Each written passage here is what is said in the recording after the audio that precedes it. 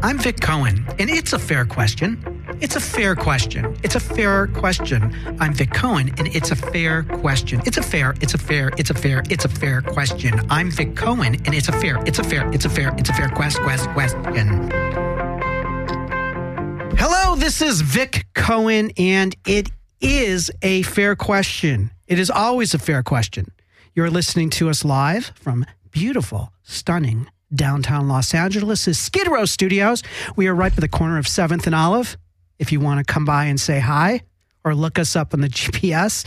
The reason I call the show It's a Fair Question is because on this show, there is no question that is ever too personal or ever off limits. That's right. Any question is a fair question. And tonight we are talking about something that is really serious and I find very disturbing. It's something that the hyperbole, the Hollywood or the press hyperbole it's rocked Hollywood or all of America is talking. I hate when people say that. How do we know what all of America is talking about? But I can tell you this. I, Vic Cohen, am very upset and saddened by what happened with the very surprising death of Philip Seymour Hoffman. And I know a lot of my friends and people who loved his work and just people in general who saw a relative young guy still in the prime of his career, a father of three, get cut down by addiction, heroin addiction. Now, just a reminder, it was about 4 days ago, Sunday morning, that Philip Seymour Hoffman was discovered on his Greenwich Village bathroom floor, lying on his side, boxers and T-shirt, the needle stuck in his left arm, reading glasses still on his head. It's like he shot up and just dropped.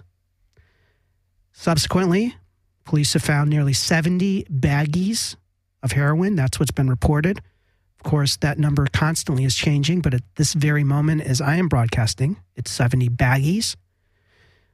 There are reported to have been 50 of them that were still full.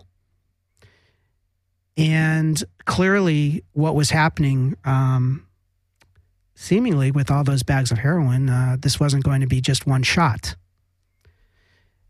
Now, just to remind you a little bit about Philip Seymour Hoffman, not only is he a great actor, but as I mentioned, he has 3 kids. He has a 10-year-old son, Cooper. He has 2 daughters, a 7-year-old and a 5-year-old.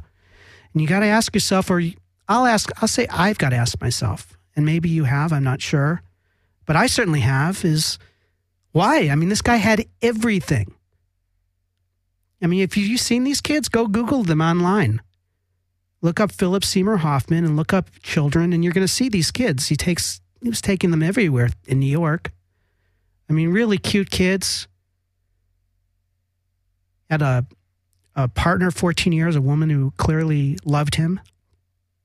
And there were reports they were having troubles. But this guy had a life that, if you were to sit down and write down what do I want in life, most people have done an Oscar speech in front of the mirror or imagine themselves winning some kind of award, kind of fame he had.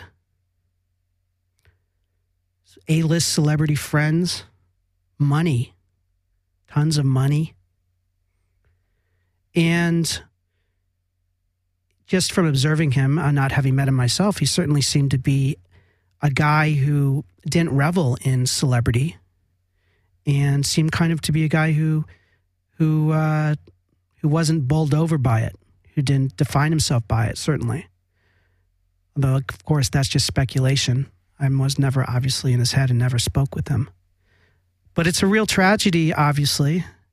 And it's upset me because not only because he's a really talented guy, but, I think that most of us, whether we realize it or not, or I'll say for myself, I mean, I've had some issues around addiction at times. I would say around sex or love or food, those kind of things. But I've never stuck a needle in my arm. I never thought you could, I never thought like jerking off you can't die from. I'm a neurotic Jew. I'm afraid of death. You never found a guy dead in his bathroom floor, on his floor with his dick in his hand. I've never seen that. But maybe there's someone out there that has happened to. But, it's really amazing. Over this hour, we're going to talk about heroin addiction in particular. And I found a guy who we are really lucky to have. And, sometimes things happen and I don't understand why they happen or how they happen, but they just happen. And I realize that's exactly how they were supposed to happen. Now, I'm talking Wednesday night. I did not have a guest for this show yesterday, probably at this time. No one. I knew what I wanted to talk about. I'd put out calls. So what I did is I knew I wanted to talk about Philip Seymour Hoffman's death because I was upset about it, and I think it needs to be talked about in a new, different kind of way than I'm seeing the way it's being talked about. So I wanted to learn about narcotics. And where best to go than a place where I went to a place that supports narcotic addicts. And I listened to their stories. And I was moved, and I was also impressed by the gratitude that many of these people had and how their lives have changed. But also, I saw how quickly things can change and shift from sobriety and gratitude to losing everything, just from being in a room for an hour and a half. Mm. And I talked to a fellow in this room, and I told him I was looking for someone for my show. And through a conversation, I ended up talking to our guest. Never met this guy sitting across from me till last night on a phone call. And he was amazingly just so open to coming out here. And, he is a world expert in when it comes to addiction. He helps people deal with heroin addiction in their own personal battles, running his own business. And he's also a recovered heroin addict. And his name is Doug Kane. Hello, Doug. Hi, Vic. Thank you so much for being here. It's a pleasure. It's a pleasure. Now, as I shared at the beginning of this show, I'm petrified of needles. How could you stick a needle in your arm? It's a good question. My answer is, how could you not? How could you not stick a needle in your arm? Right. Seriously? Yeah. Well, we all are scared of needles, aren't we? I was. Weren't you scared of dying? When I was a little kid. It's a really good question. And actually, to answer your question, I got to refer to something you said when you were talking about Philip Hoffman. Yes. You said, this guy has a life, right? This guy has a life that anybody would want. Right. But what we saw is not his life. So what we saw, children... Well, we saw pictures of kids, and here's an incredible, brilliant, talented actor, Academy Award winner, right? But we didn't see his life. We saw his performance and a portrayal of his life that's presented to us. So you tell me, what was his life? Because I'm curious. Maybe you would probably have a better idea, wouldn't you? In a general way, yeah, I do. His life consisted, sadly, in part, of hiding, of fear, and of shame. Look, I don't know. I didn't know Philip. I know some guys who knew him. So I'm not here to tell you what he was afraid of. I don't know what happened to him. I don't know if he was made an addict or born an addict. But he was a heroin addict. And until 4 days ago, were you aware of that? We knew that. I had heard he'd gone into rehab. I didn't know the extent of what was going on with him. Right. So what everybody knows about Philip Seymour Hoffman is talented, brilliant, loving children, right? Yes. Success. Yes. We didn't know, right? We didn't know. And that's the thing about addiction in general, heroin addiction in particular, is the hiding. You didn't know, and I didn't know, that he was sitting in the village shooting dope in his arm. Someone knew. Yeah, the guys who were dealing dope knew. Probably some people close to him knew. Sure. His friends. Right. How about people he's going to meetings with, if he were going to meetings? If he was going to meetings, then if he was being honest and not hiding it from those people, then they knew it too. Well, he's reportedly told someone recently who said, hey, you look familiar, and this was at Sundance. Mm-hmm. And he said, I Are you, whoever he goes, I'm a heroin addict. Mm-hmm. That's what he said. I guess that's different than saying I'm shooting heroin right now. Right. I'm a heroin addict too, and I haven't put a needle in my neck for a number of years. Okay, let's stop right there. Oh. You didn't say arm, you said neck. Neck, arm, yeah. You stuck a needle in your neck? When the arms give way, you find veins wherever you can. Some people shoot dope into the large vein in the penis. If they're lucky and blessed enough to have a large vein in their penis. Or if they're I would say mine's not quite as... I'd be tapping hard to find it. Magnifying glass and tweezers. You can get it anywhere. You can find it anywhere. When you heard about Philip's passing, what were your first thoughts as a recovering heroin addict? Thoughts. First experience was sadness. That I wouldn't get to see him anymore. He wouldn't gift me anymore with those performances. As a recovered addict, as somebody who's been freed, my thoughts were, here's somebody who returned to slavery. Not on the strength of a 12 years a slave story, but on the strength of a chronic, progressive, and fatal illness whose ends are always the same: jails, institutions, and death. And sadly for Mr. Hoffman, his was death. How long have you been sober from heroin?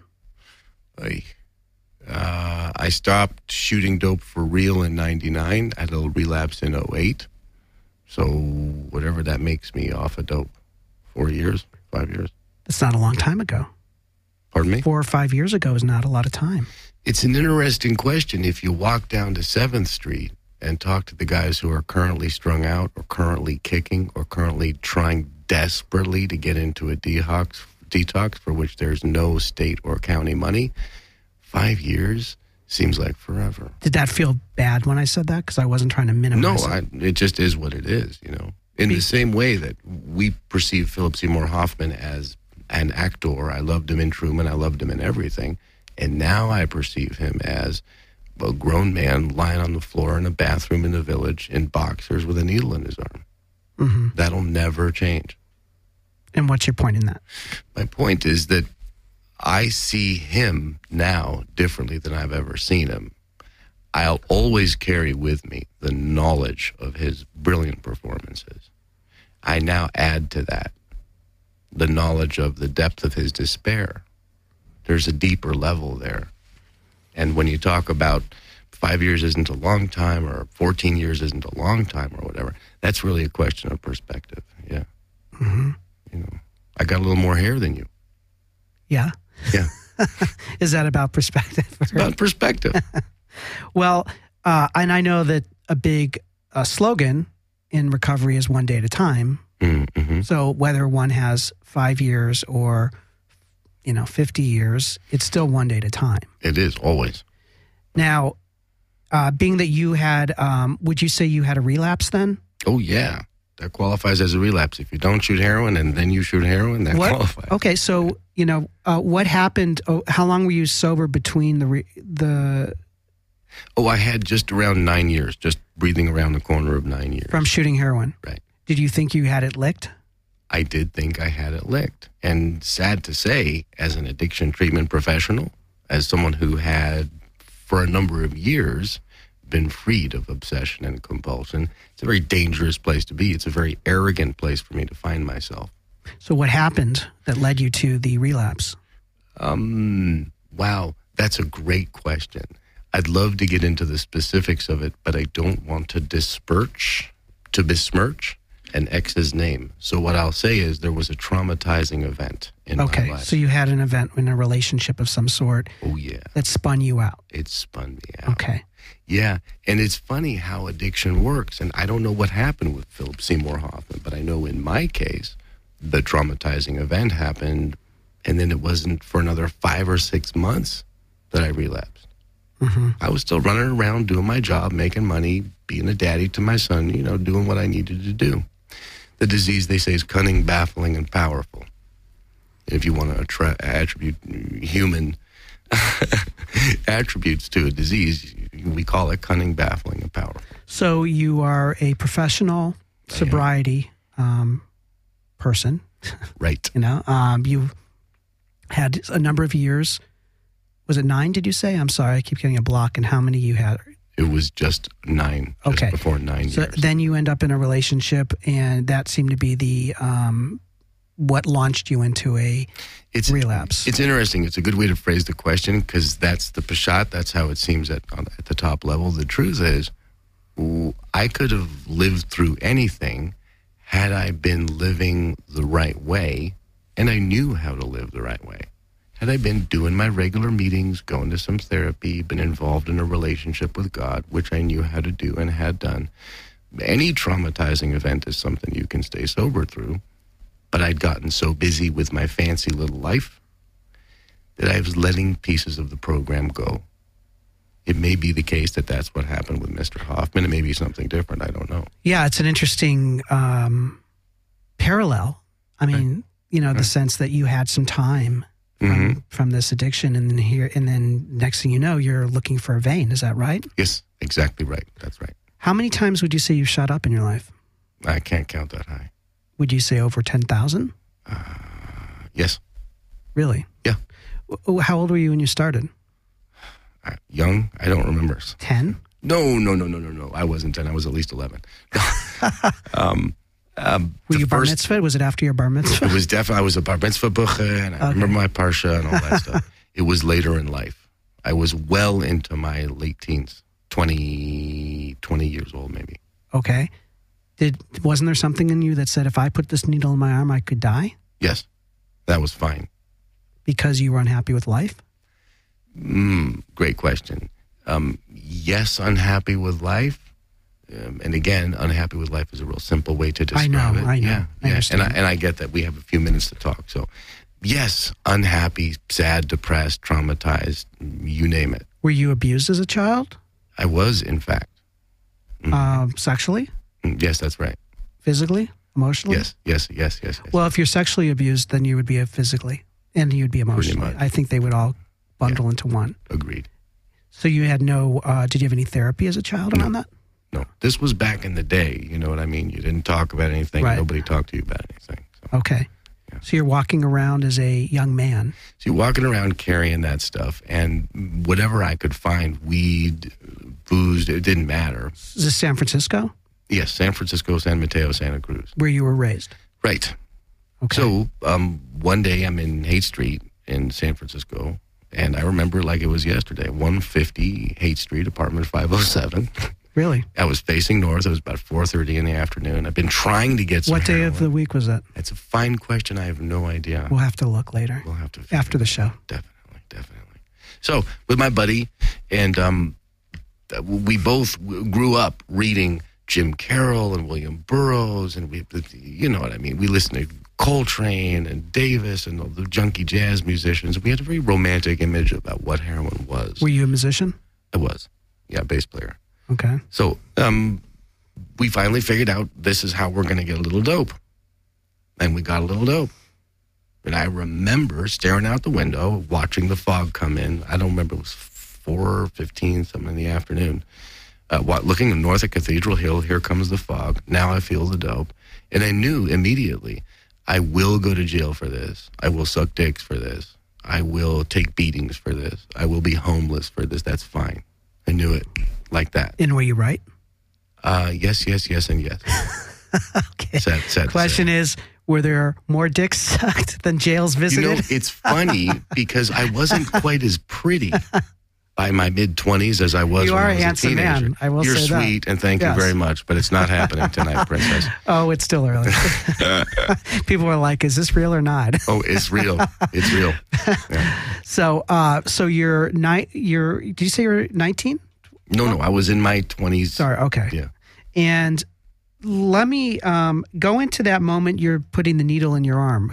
Are you administering it yourself? Yeah, actually on that one, The very first. The first time we did it, we snorted it. Okay. And I mean, it sounds a little theatrical, but I really want to know the truth in this. Okay. You really take one sniff and you were that intuitive to think to yourself, I am willing to suck dicks. I'm willing to go to jail. I want this and I will do whatever I get. Like, you really went through a laundry list or are you now looking back and kind of summarizing? In that moment, I remember having read, one of my favorite books is The Basketball Diaries. Not that horrid movie they made of it, but the book itself. Okay. By Jim Carroll. Fascinating read. And I went through this litany of, well, these are the things Jim Carroll described in his book that he, as a young man, had to do as a result of being on heroin. And here's the thing, man. There are some people who can take any drug or any kind of booze or whatever, and it works for them like magic. Yeah, I'm one of those who is genetically predisposed to love opiates. Mm-hmm. Some people, I call them wimps, take an opiate and feel nauseous. That's me. That's you. I know. I feel talked so about bad. that earlier. I feel so bad. Yeah, I can't even drink take a teaspoon of codeine, and I get so nauseous. A teaspoon of codeine for me is an aperitif. I'm ready to rock after that. So it felt like I was a 1964 and a half Mustang that the engine just got turned over for the first time in 1980 something. But don't you? It felt that good. So do you think perhaps had you not read that novel, you wouldn't have found it so romantic? No. It wouldn't have mattered. The novel, growing up as a jazz bow, listening to those horn players, all the rock musicians, being a musician myself, it seemed almost like a natural progression. In fact, it seemed like it was just going to happen, and the question was when. It was kind of part of the job. Yeah, but there's no benefits and no pension for that part of the job. Right. Especially scabs. now. Well, now there's Obamacare. That helps. But a little different. Yeah. What about the first time you shot up? When was that and how? Same as that. I was actually, that. Take us through that. First time I shot up, I was in Big Sur. Oy, that's a story. We'll have to talk about that off radio sometime. Okay. Yeah. That was his name? No, sir. Back to the sucking dicks. His name was Arnie. He was an interior designer, and I was a very young man at the time. And he shot me up with some cocaine, and I loved it. Is that true? Yes, that's the first. I was on Pfeiffer Ridge in Big Sur. And you met a man? Yeah, no, I was living in this guy's house. Look, the bottom line is we all have very funny, circuitous stories that bring us to syringes. Okay. It just so happened this guy was wealthy with a big Beamer 7 before everybody had them, Right. Drove me up to Big Sur and says, we're going to shoot some cocaine, Doug. I said, oh, okay, great. So you shot cocaine? Yeah, that was the first time. That was the first time I didn't know people shot cocaine. Oh, how do you know? Is that called a highball? Or is that when you mix it with heroin? I think a highball is something on the Mad Men episode. You might want to look at Obama's recent speech. No, didn't Belushi die from a speedball? Oh, sorry. Okay, that's how I know. Okay, I I sound like a geek in the drug language world. I may sound like a drug fetishist. Who knows? No, but I'm scared of drugs. I understand that, and you're really smart to be scared. So speedball is a combination of heroin and cocaine injected intravenously. Okay, got it. Yeah. So this man injected you with cocaine. Right, and it was brilliant. Loved it. And then after a few more injections, the cocaine was all gone, and I was kind of whiny. We drank our way out of it. That was it. And then what was the first heroin injection of like? Back in San Francisco, once I had snorted it and figured out how to do that, I could not wait to do an IV injection of heroin. So I did a little bit because I wanted to be safe. You weren't scared of dying? I mean, the truth is I was more scared of ending up in a wheelchair. So I didn't want to be one of these OD guys who falls out of a window. So I just shot a little bit. And again, I had that same experience. The rush, the warmth, the absolute absence of neurosis, the absence of fear, the absence of self-obsession, concern, anything. Everything was whitewashed from me. Early 20s, this is going on. Yeah. And how soon after the snorting was the shooting of the heroin? Within a year? A couple days. Oh, this all happened within a couple days? Oh, yeah. When was the coke shooting? Also a few years before that. Oh, okay. Yeah. I see. So the heroin snorting went to this heroin injection. Right, immediately. Okay. Did you share needles? Over the course of my career, I did. Did you catch anything? No, I did not. You're not HIV positive? I'm not. What about hepatitis? Got hepatitis C many years later as a result of a tattoo. But how do you know it was from a tattoo? Because I've been tested for Hep C a million times over the Okay. years and always I negative. didn't, that's really scary too. That's another episode. So, when you think back at Philip in his death, do you think ever not to make yourself seem too self-important, but had I just had an hour with him, I could have helped him? Or if someone like myself had an hour with him or a minute with him? I think that would be a pretty haughty, arrogant statement for me to make. And maybe if I'd had 10 days, a couple of weeks with him, it's possible that I could have allowed him to see something he couldn't see at that time. But then I'm not the only man who might have done that. Any number of recovered addicts could have done that for that man. There are a couple of specifics about the story that I don't understand because I don't know that world. And I would love it if you could help clarify that for us, okay? I'll give it a shot. 70 baggies, they say, were found, 50 unopened.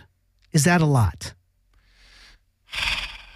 The answer is it depends upon the level of your habit at the time. If he's doing 3 to 4 bags of dope in every shot, and that's what he needs to get well, and he's doing that 3 or 4 times a day, then that's not a lot. How many baggies did you go through in a day? So in New York, they call them papers. It's a little glassine envelope, a bindle, they call it. Okay. Heroin. A bindle is the same as a glassine envelope. Right. Okay. So it could be a folded up piece of paper, and there's Okay. a little bit of heroin in there. You know what? The funny thing about, and what they do in Los Angeles, they sell it in balloons, those teeny tiny little balloons.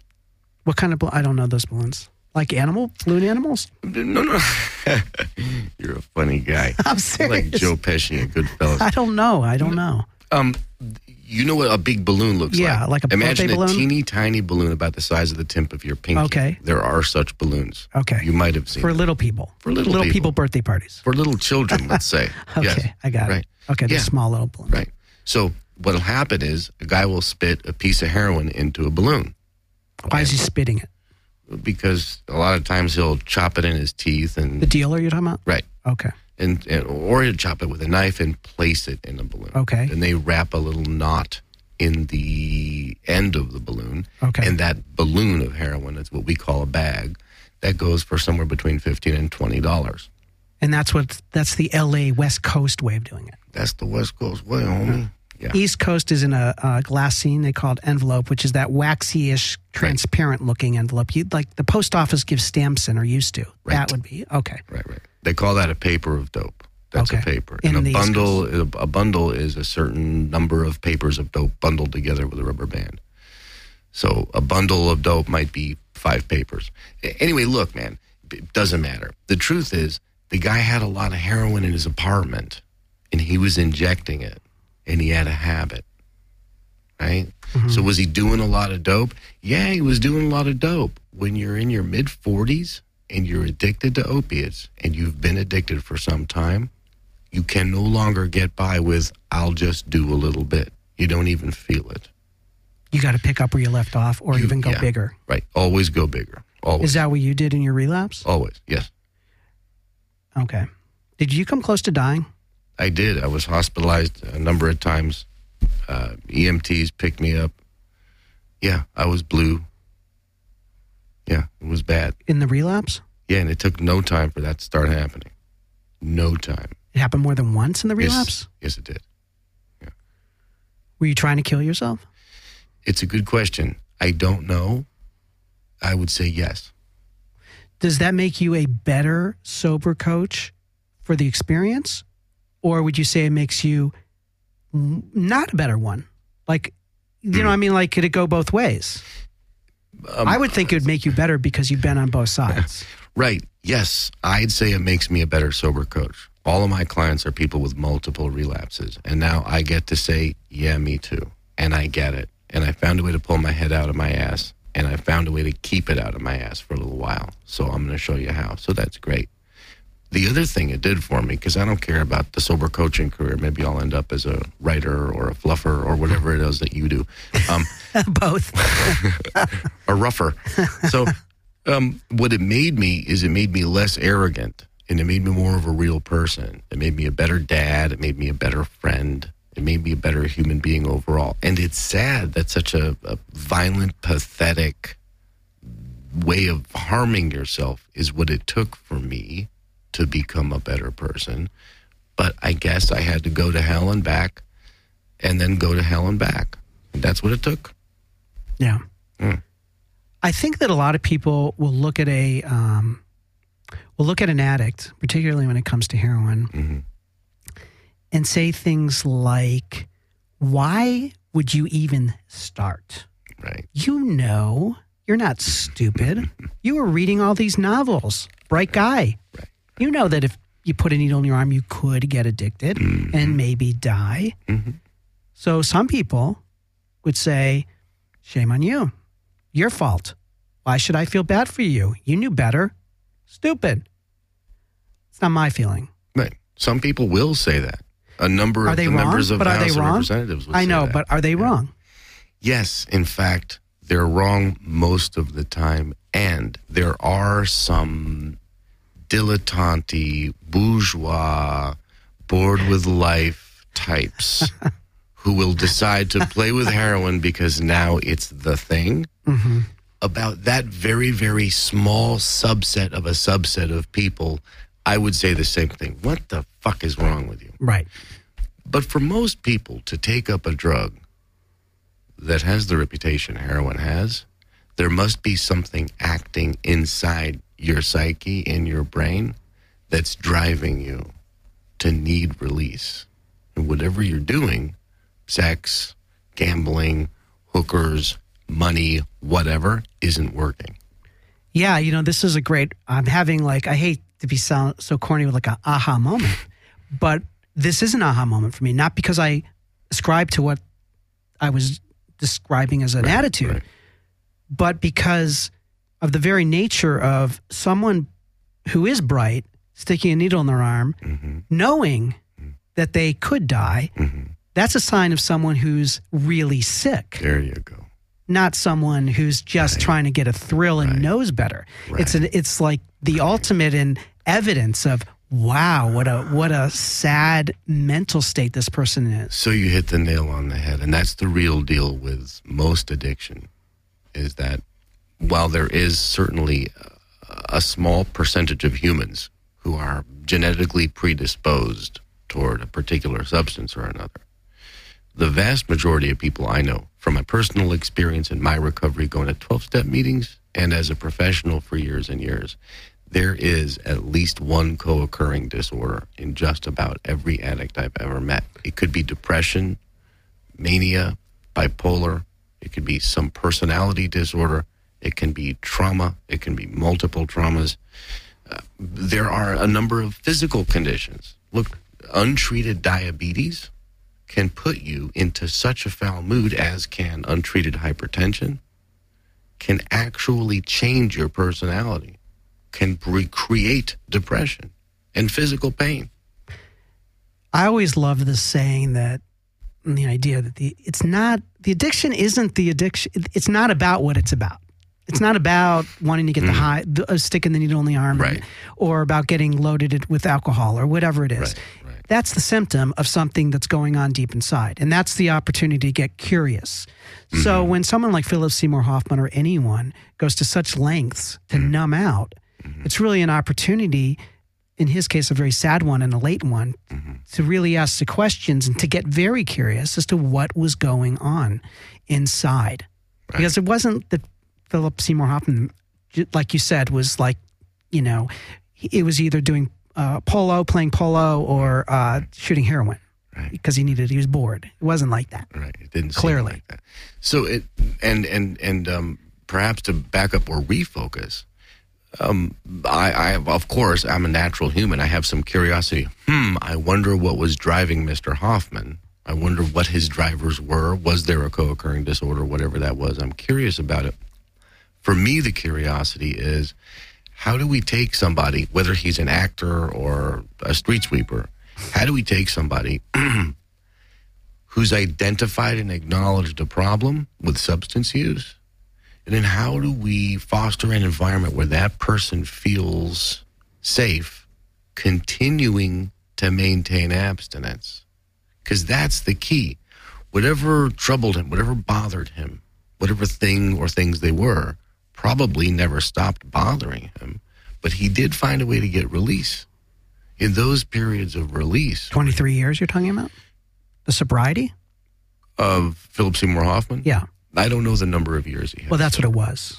Reported to be. Reported 22, 23. The other thing that's really interesting, which I think is important to bring up, is that there's this number of, like I said, 22, 23 years of sobriety. But I think what people forget when they throw that number around is sobriety is different than not using. Oh, yeah. So someone can go 23 years without shooting up heroin and be just as much an addict as when they were shooting up. They're just not shooting up. Completely. And if you don't get your Explain co-occurring... that. I think you need to explain that. Because Okay. I think that's important. So here's my experience. When I finally stopped after years of trying to stop, 99, I'm facing 8.5 years in prison. I went to a halfway You were house. facing 8.5 years of prison. Right. For your drug use. For a number of things We'll get back to related that to in the a drug minute. use. Okay, go ahead. So I had an opportunity to stop, and I found a pathway out. I found a way to become a healthier, more healing person. And I stayed on that path for a long time. I became seduced, and perhaps Mr. Hoffman became seduced by bright, sparkly things, whatever those were in my case, in his case, I don't know. And I began to focus less and less attention on those safe, healing, intimate places where I could be a real person. And I started to spend a little more focus every week, month, or year on the bright, sparkly things. And there is a tipping point. At some point in 2007 or 2000, whenever, I went over the edge. I paid not enough attention to what worked to keep me abstinent, and I paid too much attention to the yada data. What was it that worked that kept you sober that you were no longer paying attention to as much? A couple of things. Loving service, a certain spiritual practice that I had begun, a certain amount of religious practice I experimented with, regular meeting attendance at some of those 12-step meetings, and taking the 12 steps. Working the 12 steps in your daily life. Right. And so when I was doing that, whether I was doing a bunch of meetings every week or a few meetings every week, at least I was doing that. The more I started to focus on external things, not staying a healed, loving Doug, but getting another money, a piece of money, or a car, or a whatever, right? All that stuff doesn't have to exist to the exclusion of the healing, but in my case, it began to do so. What about the trauma? Were you ever treating the trauma? Not effectively enough, and I needed to treat that. And it was only after I started coming back that I found an effective method to treat the trauma. Okay. And just to hit this right on the nose, so to speak, on the head, the idea is there are people that they're sober drunks.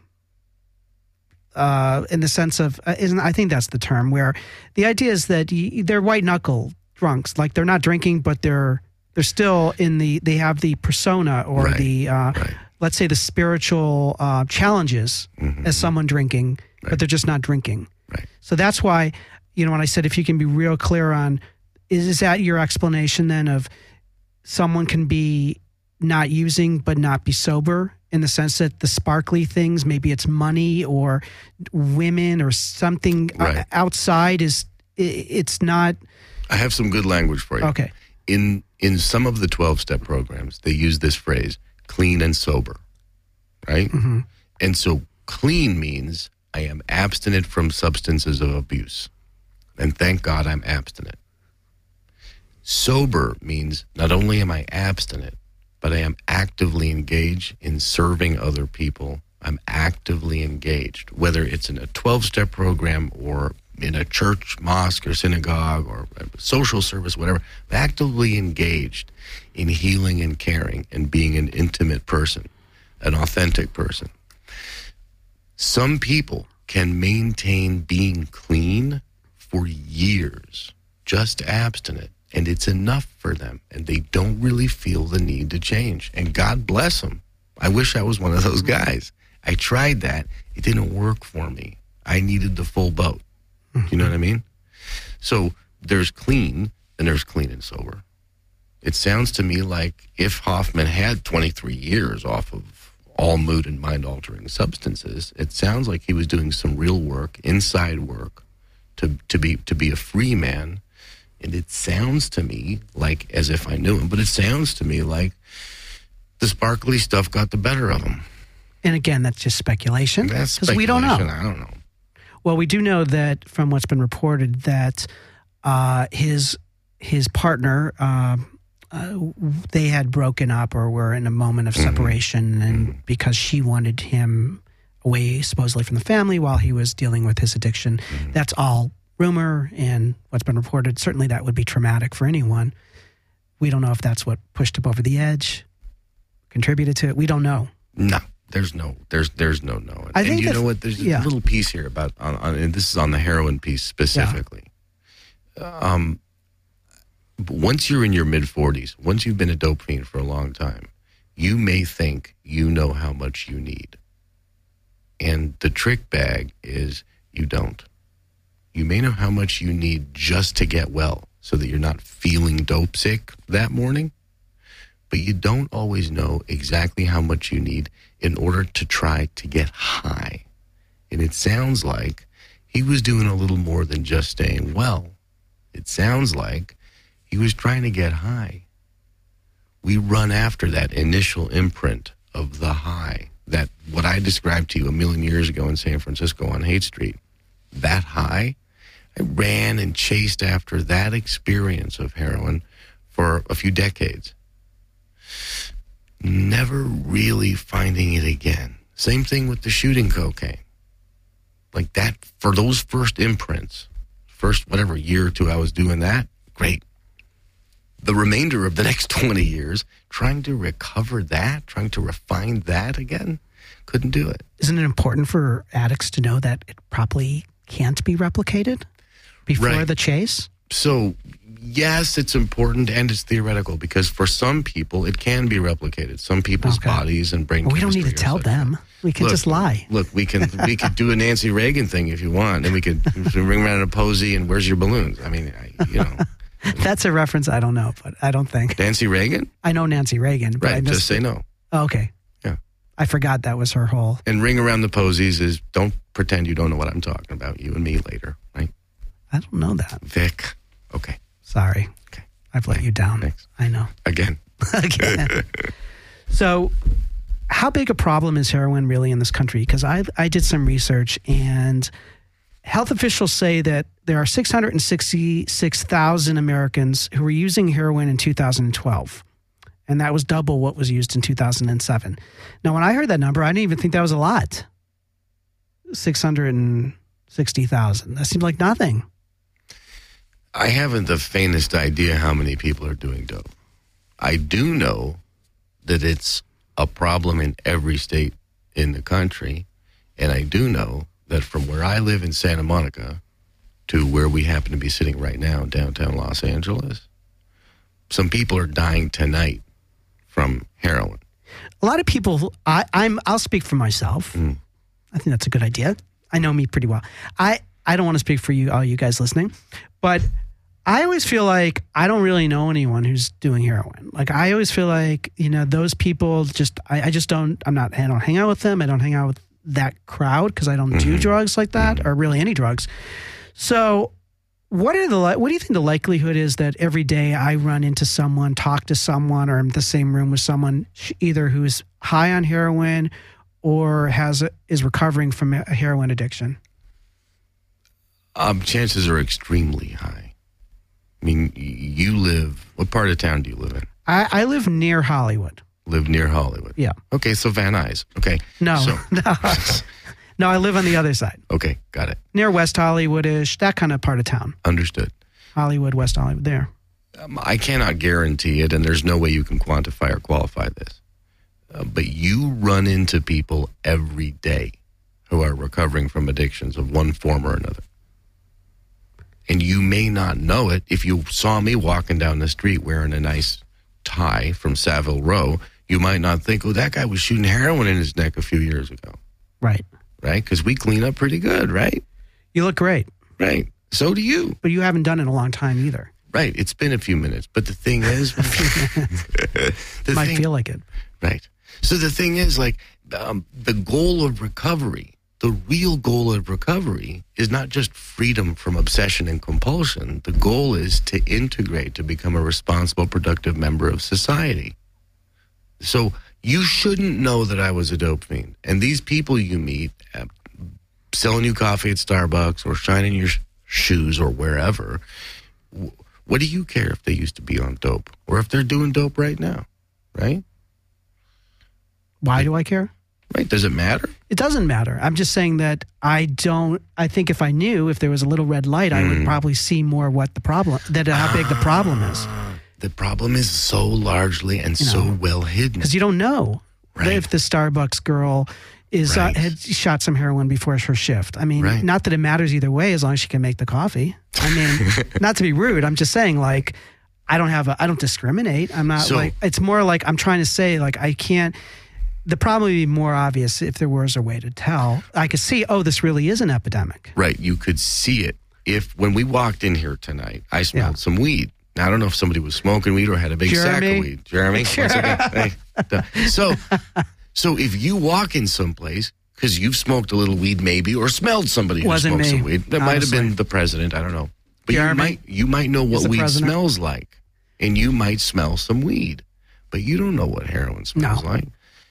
And it's in a little envelope or a little balloon, so you'd never know what was in the room. It's hidden. It's secret. It's like jazz, man. Jazz music, there's notes, and that's great.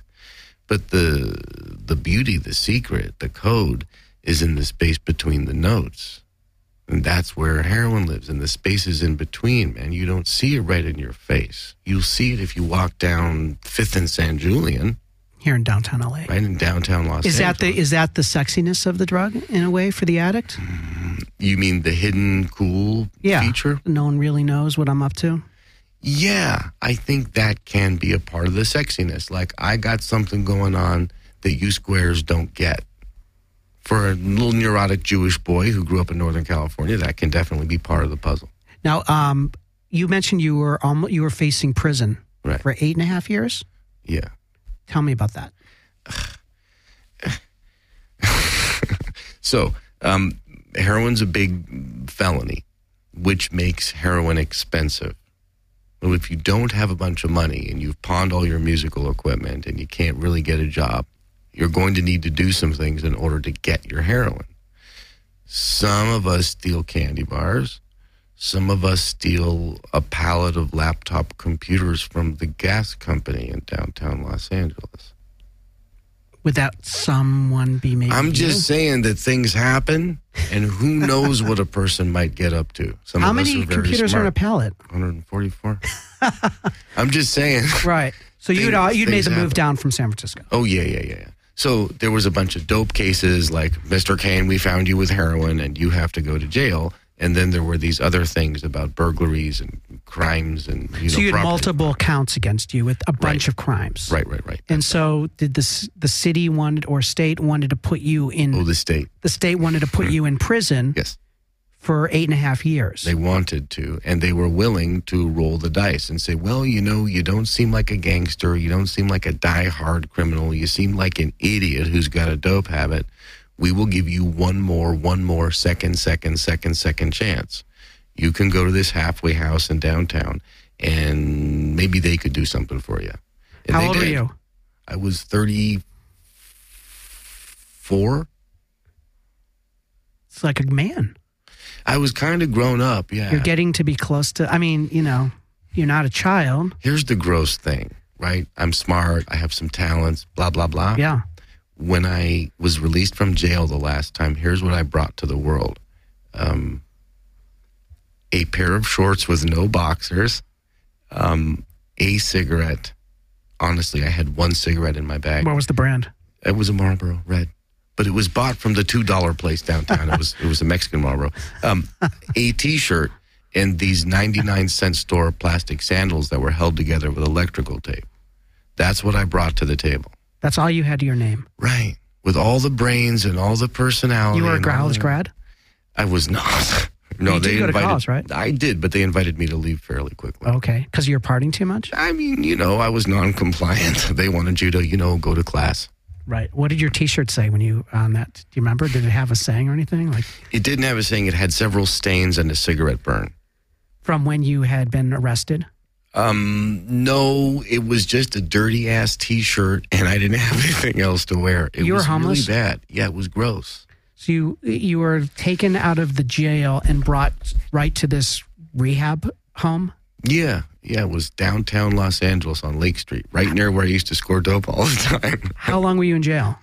The last time it was only like 2 months, 61 How many times days. have you been in jail? I don't remember. More than 10?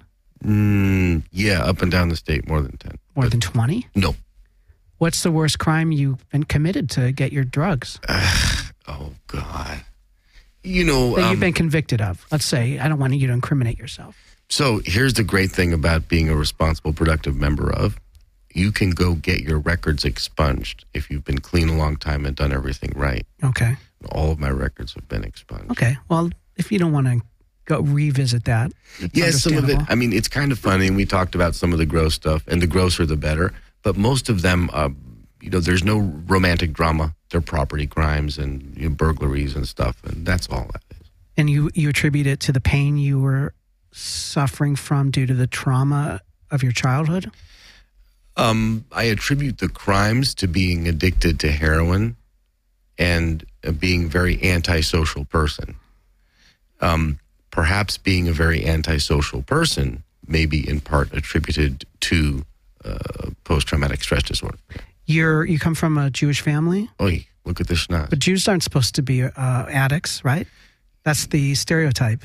The Jewish community. That's the stereotype that the Jews would like to have you. The Chinese and the Koreans would also like to have you believe the same thing. That it's only... That what? This is a problem for people like George W. Bush. Okay. You know what I mean? Yeah. Right. Now, we've talked about you being a sober coach, and I never really got into that. So can you give us the 1 minute kind of, Yeah. I know what you do deserves a lot more than a minute. Yeah. But just the headlines of what you're doing. So simply, my little team and I bring treatment home. Instead of sending you again to rehab, we bring rehab to your house and your family for an extended period of time. We live with you or live adjacent to you. We model recovery-oriented behavior for you. We broker recovery resources for you. And we show you, instead of teaching you in a rehab where you're surrounded by 50 or 60 other dope fiends with less than 30 days, we surround you with healed people who actually show you how to be clean out in the world on your terms. Are you talking about the actual person you provide? Yes. That they kind of create that example of Yes. what a sober life looks like? Yes, that's right. And these are recovered addicts themselves? Every one of them. And every one of them has experienced relapse. And when I say recovered, am I misspeaking? Should it be No. recovering? Nope, they've recovered from a seemingly hopeless state of mind and body. Because it's a bit controversial in the addiction world. Some would call themselves a recovering addict, while others would, and they would shun someone saying, I'm a recovered, because of the idea that's not taking it one day at a time. I understand and I agree. So it's interesting. The guys who invented Alcoholics Anonymous, they called themselves recovered alcoholics. And the guy who invented Narcotics Anonymous called himself a recovered addict. So I don't have any problem saying I'm a recovered addict. Right. You know what I mean? And recovered addicts can still become unrecovered. Absolutely. Look, you cover your head with a hat. If you take off the hat, your head is uncovered. Right. I know that, and that's the truth. I know it sounds like a silly joke, but you're right. It's it. I mean, by the use of, we're talking semantics and that kind of thing. We're almost out of time. Is there something that we haven't covered in this story about Philip that you think is important for us to discuss? That's a fine question. There are probably several things. The one that jumps to mind is this. It's heartbreaking that the notion of addiction as anything other than a disease still exists in our culture. The reason for the hiding and the reason for the shame is a puritanical vision of what it means to be an addict or an alcoholic. People on the outside look at an addict and assume he is only a pleasure seeker because that's all they understand. Anybody who knows addicts, who comprehends what's happening inside the mind, heart, and soul of an addict understands you're dealing with a tortured soul who needs help. Relapse oughtn't be a shame place. Relapse ought to be a sign that there's a reservation in somebody's recovery program. If you're diabetic and your blood sugar goes high, you don't try to hide it from everybody. You go get it treated so that it comes down. That's how this needs to be treated. And it was not, and it still is not. Wow. That was really a great point you made. I'm glad. Yeah. Anything else you'd like to share? You know what? If you're an addict, if you're listening to this show, if you're struggling, this is not a sales pitch. There are all kinds of people, all kinds of places all over the world who are only waiting to help. Some are going to charge you money. Some are going to do it for fun and for free. Don't stop looking. Do you do counseling on the side as an individual? And when I say on the side, I know you're mostly spending this sober coach where you might, coaching thing where you might actually literally live with someone or have your coworkers. I do some non-traditional therapy work. Okay. Yes, I do. So if people wanted to learn more about you, they would go to soberchampions.com. Is that correct? Soberchampion.com. Champion.com. Right. Okay, great. And there's a way to email you there and get a hold of you. Sure. Okay. Well, first of all, I want to thank all of you for listening, and I hope that this helped in some way. It definitely helped me. I mean, your insights are just incredible, and it's just been such a great conversation. I've learned so much. Where it's an odd thing. I told you off mic prior to the show. I came into the studio very uncomfortable and a little bit angry and agitated, irritable after doing all this research on Philip Seymour Hoffman's death, and I'm leaving our conversation now lighter. Yeah, with more hope. Yeah, there's hope inside the room right now. Yeah, right. And I guess that's what happens in some of these meetings, correct? Right. Well, sure. It happens in churches, mosques, and synagogues. It happens in therapy. It happens in meetings. It happens wherever human beings disclose to one another and become intimate with one another. Then there can be hope. Yeah. And I want to thank you for your openness, sharing your story. I mean, it really was special. Thank you. Thank you. I'm so pleasure. grateful that we've had a chance to meet. Me too. And I'll look forward to keeping in touch. Thank you. Well, thank you all again for listening. And again, this has been Vic Cohen's It's a Fair Question. I'm Vic Cohen, and it's a fair question. It's a fair question. It's a fair question. I'm Vic Cohen, and it's a fair question. It's a fair question. I'm Vic Cohen, and it's a fair question.